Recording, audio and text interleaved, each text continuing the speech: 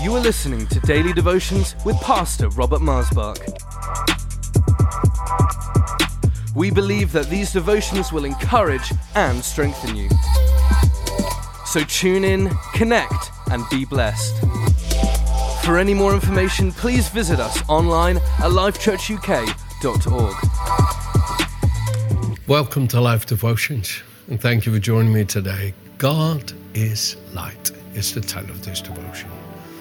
We're going through the book of John, 1 John, and here in 1 John chapter 1, verse 5, it says, "This is the message which we heard from him and declare to you, that God is light, and in him is no darkness at all."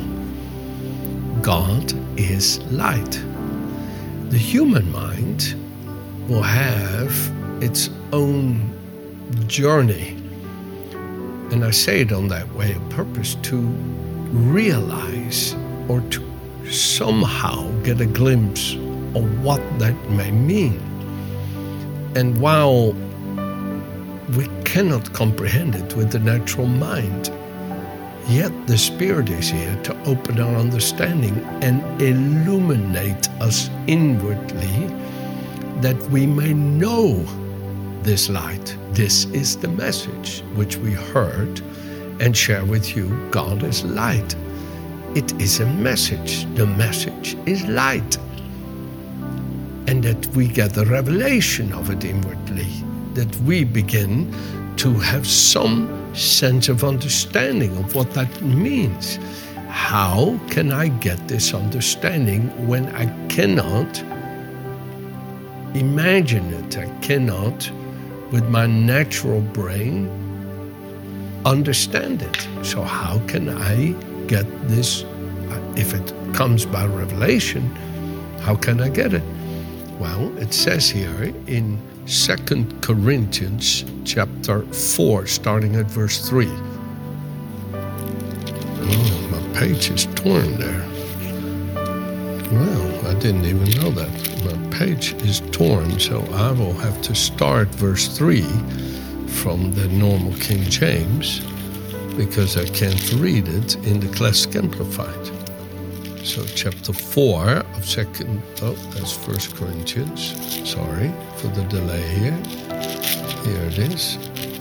Okay. Chapter 4. It says, "But even if our gospel is veiled, it is veiled to those who are perishing." Oh no. Sorry, I was looking at the wrong chapter. Here we go. Okay. "But even if our gospel, the glad tidings, also be hidden, obscured, and covered up with a veil that hinders the knowledge of God, it is hidden only to those who are perishing, and obscured only to those who are spiritually dying, and veiled only to those who are lost. For the God of this world has blinded the unbelievers' minds, that they should not discern the truth, preventing them from seeing the illuminating light of the gospel of the glory of Christ, the Messiah, who is the image and likeness of God. For what we preach is not ourselves, but Jesus Christ as Lord, and ourselves merely as your servant slaves for Jesus' sake.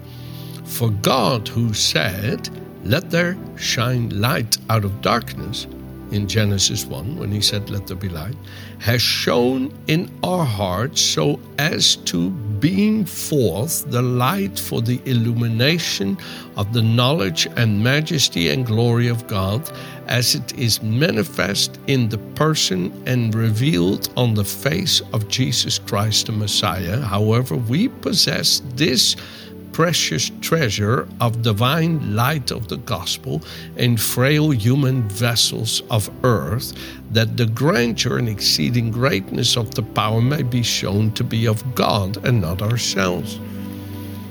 So salvation is in having this light commanded to shine in our hearts. For God commanded light to shine out of darkness and has shone in our hearts to give the light of the knowledge of the glory of God as it is seen in the face of Jesus Christ. You see, when he was on Mount of Transfiguration, Matthew 17 and Luke 9, his face became radiant, as bright as the light of the sun, shining forth the light of God's life. And that light that was perfectly manifest in Christ is now commanded to shine in our hearts, to give us understanding, to illuminate us. It's quite simple. You walk into a room and it's pitch dark. You can't see anything. You have a flashlight, you turn it on and you can see everything.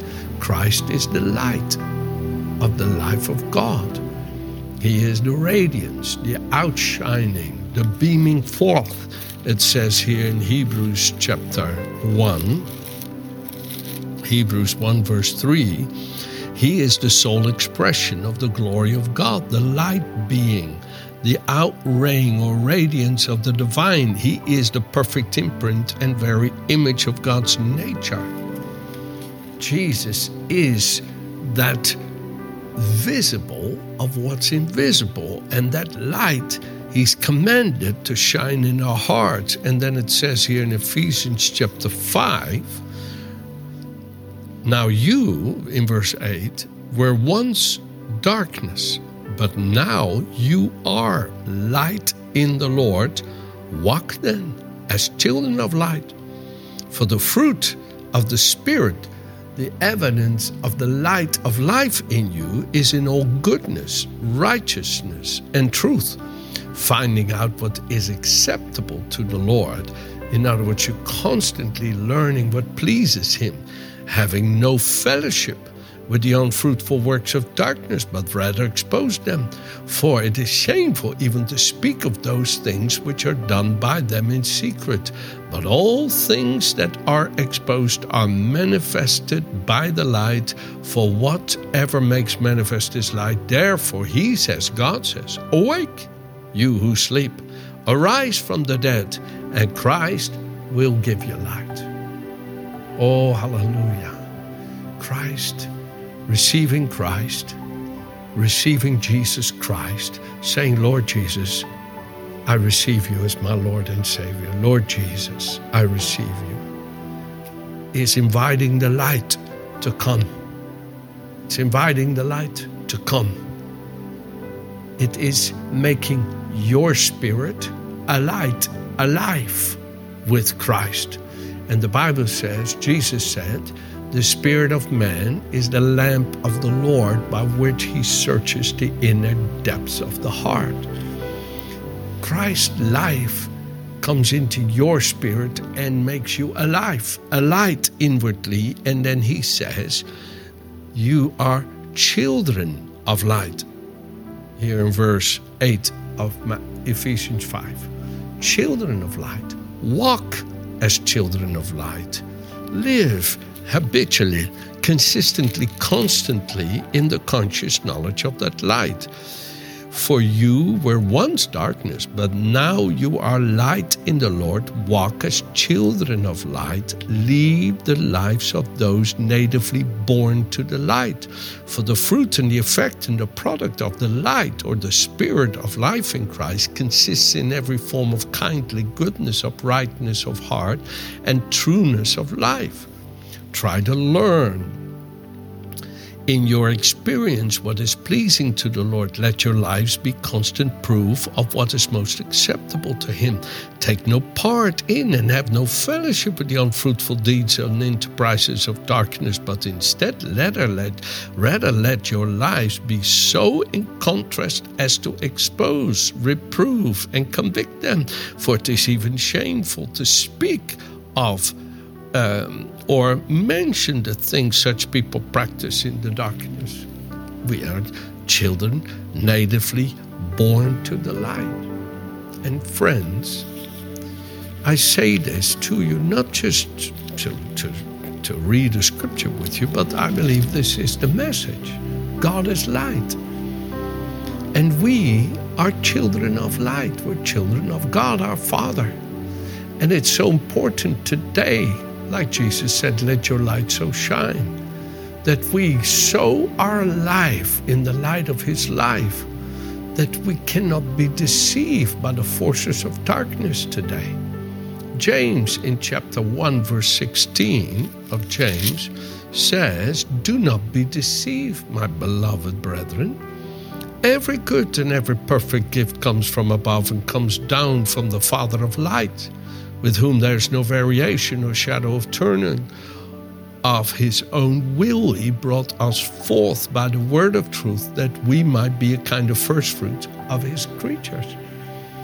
We have become alive unto him, and there's light of life that is strengthening us inwardly. And it's so important that we live as children of light. He says in John 12, Jesus said to them, a little while longer the light is with you.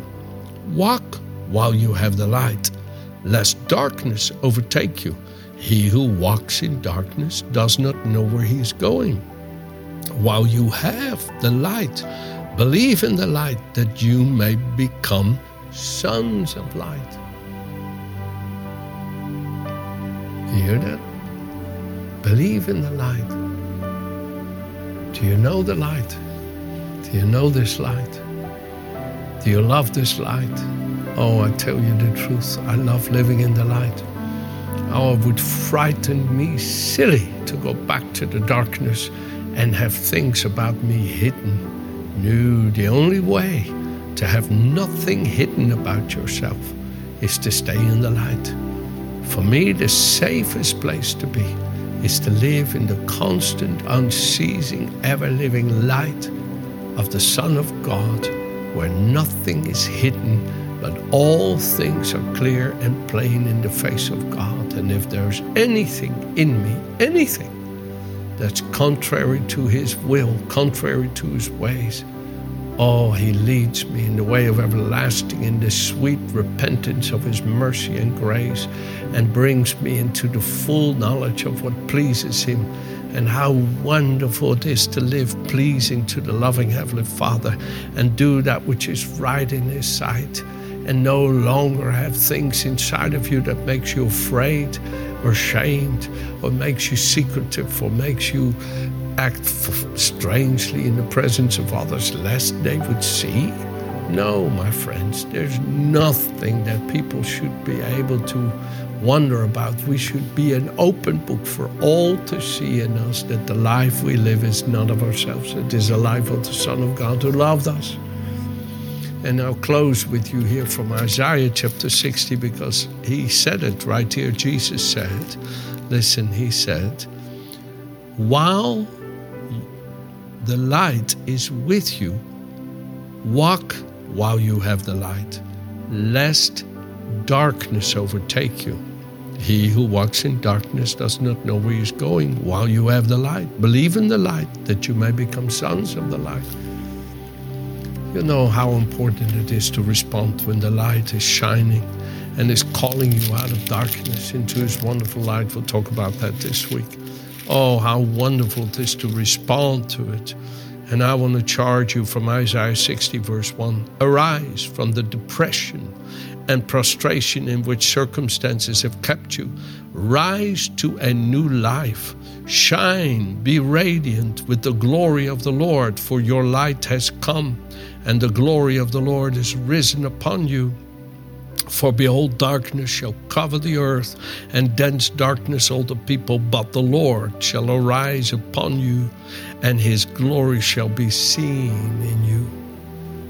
If you suffer with the terrible, horrific pains of depression, and you just can't feel it, you can't see it, you don't know why am I living and what am I living for and where am I going, it's because the darkness has come. But you can break that power of darkness by realizing Jesus is the light of my life. Keep calling upon his name, keep praying, keep worshiping him and say, Lord, you're my light and my salvation.